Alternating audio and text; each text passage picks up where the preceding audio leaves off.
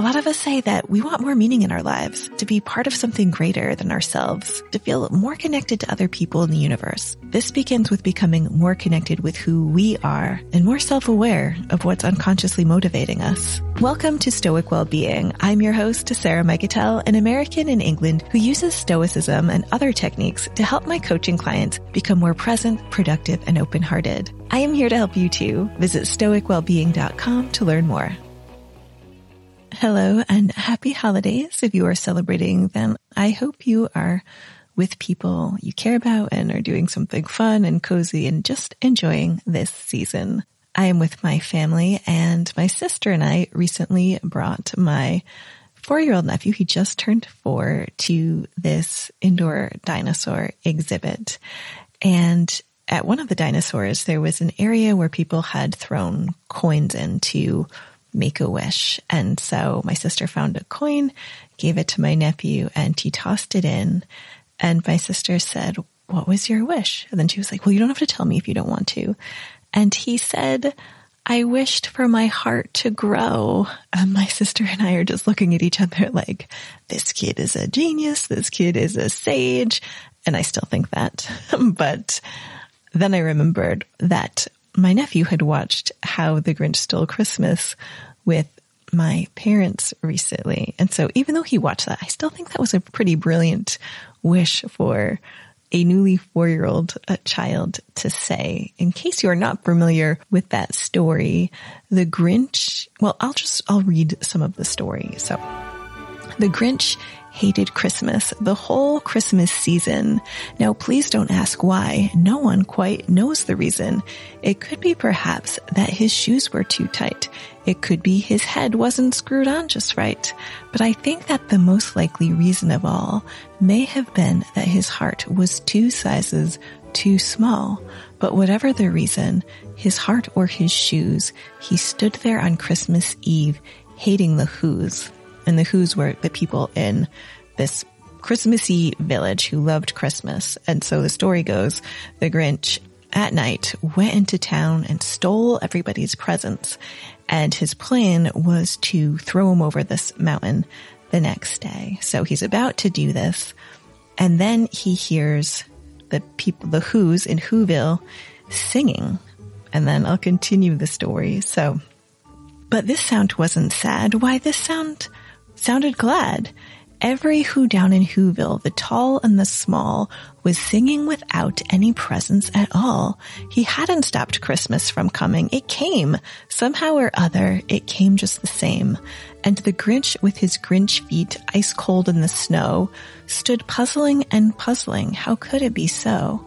It came without ribbons. It came without tags. It came without packages, boxes, or bags. He puzzled and puzzled till his puzzler was sore. Then the Grinch thought of something he hadn't before.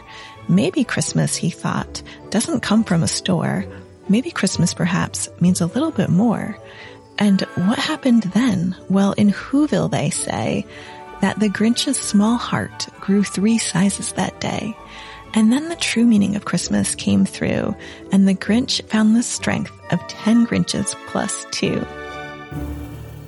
So the story ends with the Grinch going back into town and making friends with all of the Whoville people. And I just love that my nephew said that he wished that his heart would grow. And then a few weeks later, Santa was riding through his neighborhood. Somebody was giving him a ride so he could wave to all the kids. And my nephew got taken outside and he saw Santa and got to wave at him. And he was just glowing and said, "When I saw Santa, it made my heart grow." And so I just love that because he's talking about that heart swell that you get when you're just full of joy, that pure love. And ideally at this time of year, that's what we would feel all the time, or all year, ideally all year, this is what we would be feeling. But humans are more complicated than that. We are not blissed out all the time, feeling this love for other people. So what happens when you're angry with somebody or constantly irritated with somebody? I mentioned this is the holiday season for many of us, and this often means we're going to be surrounded by family members who we might not agree with or who rub us the wrong way for some reason. So how do we manage that? I had a real light bulb moment recently when I heard psychologist Rick Hanson, and he's one of my favorite personal well-being exemplars, say that often we get preoccupied with particular people, or even more exactly, parts of particular people or parts of particular relationships. And yes, he says, let's see that part. But the negative bias drags this into isolating and locking down onto just that part.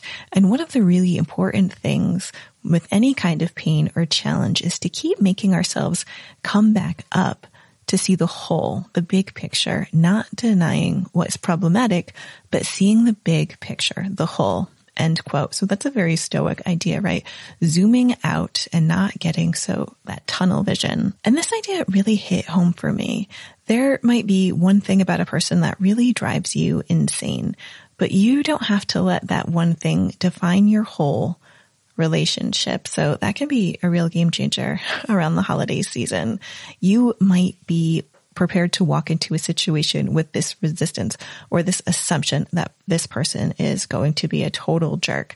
And when we have those walls up, then we're not bringing that much to the table either. So I love when the personal development coach Brendon Burchard says, bring the joy. What are you going to bring into a situation?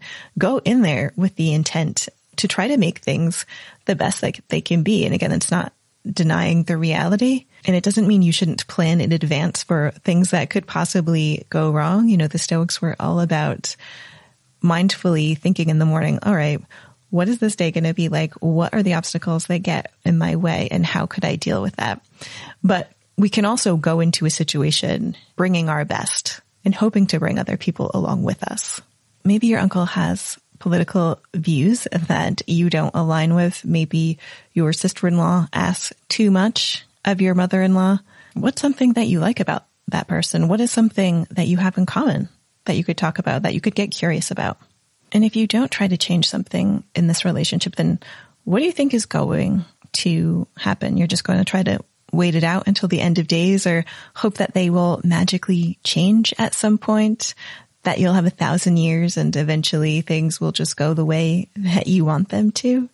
How many holidays or even how many days do you want to just keep hoping that something will get better without doing anything?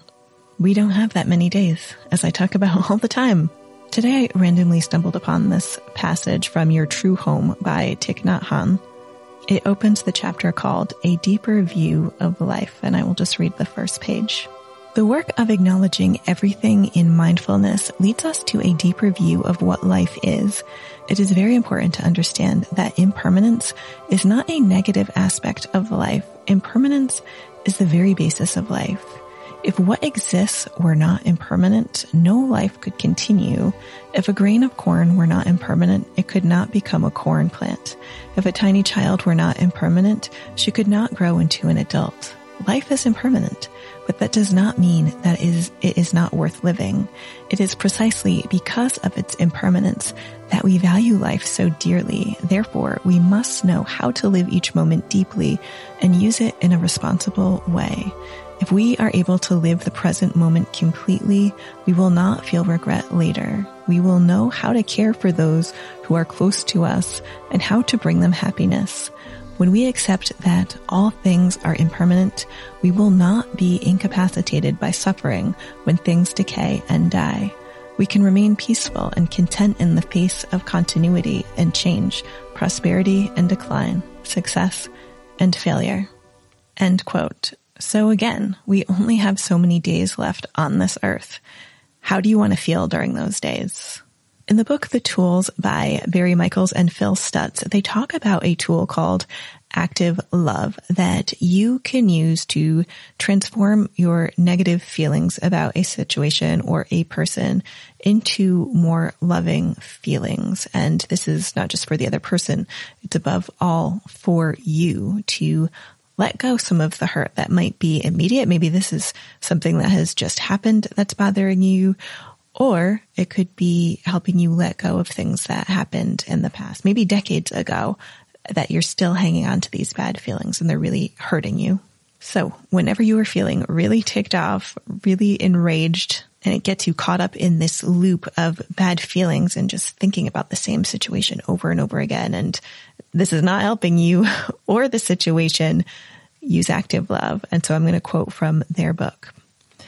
Imagine that you're surrounded by a warm liquid light that is infinitely loving. Feel your heart expand far beyond you to become one with this love. As you bring your heart back to normal size, this infinite energy concentrates itself inside your chest. It's an unstoppably loving force that wants to give itself away. Focus on the person who's triggered your anger. If they're not physically in front of you, usually they're not, then visualize their presence. Send all the love in your chest directly to them. Hold nothing back. It's like completely expelling a deep breath. Follow the love as it leaves your chest. When it enters the other person at their solar plexus, don't just watch. Feel it enter. This will give you the sense you're completely at one with them. Now relax. You'll feel yourself again surrounded by infinite love, which will return to you all the energy you gave away. You'll feel filled up and at peace. Each of these 3 steps has a name to help you remember it. The first step is called concentration. You're gathering up all the love that surrounds you and concentrating it in your heart, which is the only organ that can find it and hold it. The second step is called transmission. In this step, your heart functions as a conduit, transmitting love from a higher place into this world. The real power of the tool is in the third step, which is called penetration. When you feel the love you're transmitting enter the other person, there's a sense of total acceptance, an acceptance that comes only with the experience of oneness. This is a victory. You've embraced injustice completely and are free to move on from it. Moving on. With this new power, no one has the power to put you in the maze. No one can stop you. End quote. And the maze they refer to is that place of stuckness where you're just ruminating on anything bad that has happened, negative feelings, and you just can't get out there. When you're just focused on anger, you're going to stay stuck in the maze. This is why they say the active love tool is so important. If you've listened to any mindfulness apps or meditation apps, another tool that you might find helpful is loving kindness meditation.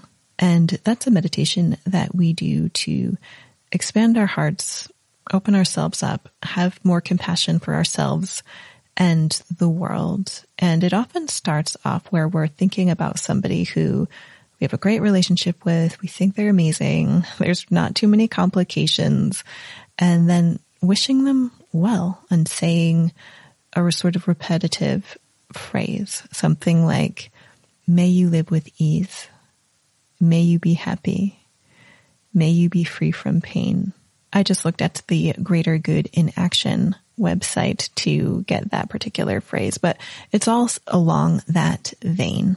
We're just repeating a few times with sincerity, hand on heart, if you want to, really cultivating warm feelings of wishing this other person well, this person who we already like. And it's quite easy to feel feelings of warmth and just goodness when we're thinking of that person. And then the idea is to eventually move on to somebody who is more difficult for us. The relationship is more challenging, but we can still stick with it. May you live with ease. May you be happy. May you be free from pain. And the idea is also to say that for ourselves. May I live with ease. May I be happy. May I be free from pain. I hope this episode gave you something to think about, and may your heart grow. I hope this new year is filled with nothing but good things for you, and that can include some challenges that will stretch you out of your comfort zone and make you a happier, more resilient, more fulfilled human being. All right, that's all for now. Thank you for listening and have a beautiful holiday wherever you are. Hey, let's continue the conversation. Head on over to my blog on Substack for more content on how to thrive through better communication, stoicism, and global exploration. That is right, blogging is cool again over on the Substack platform. There you can chat with me in the comments, and I have plenty of bonuses for paid subscribers, or you can just read for free. So click the link in the episode notes to access the Substack Live Without Borders.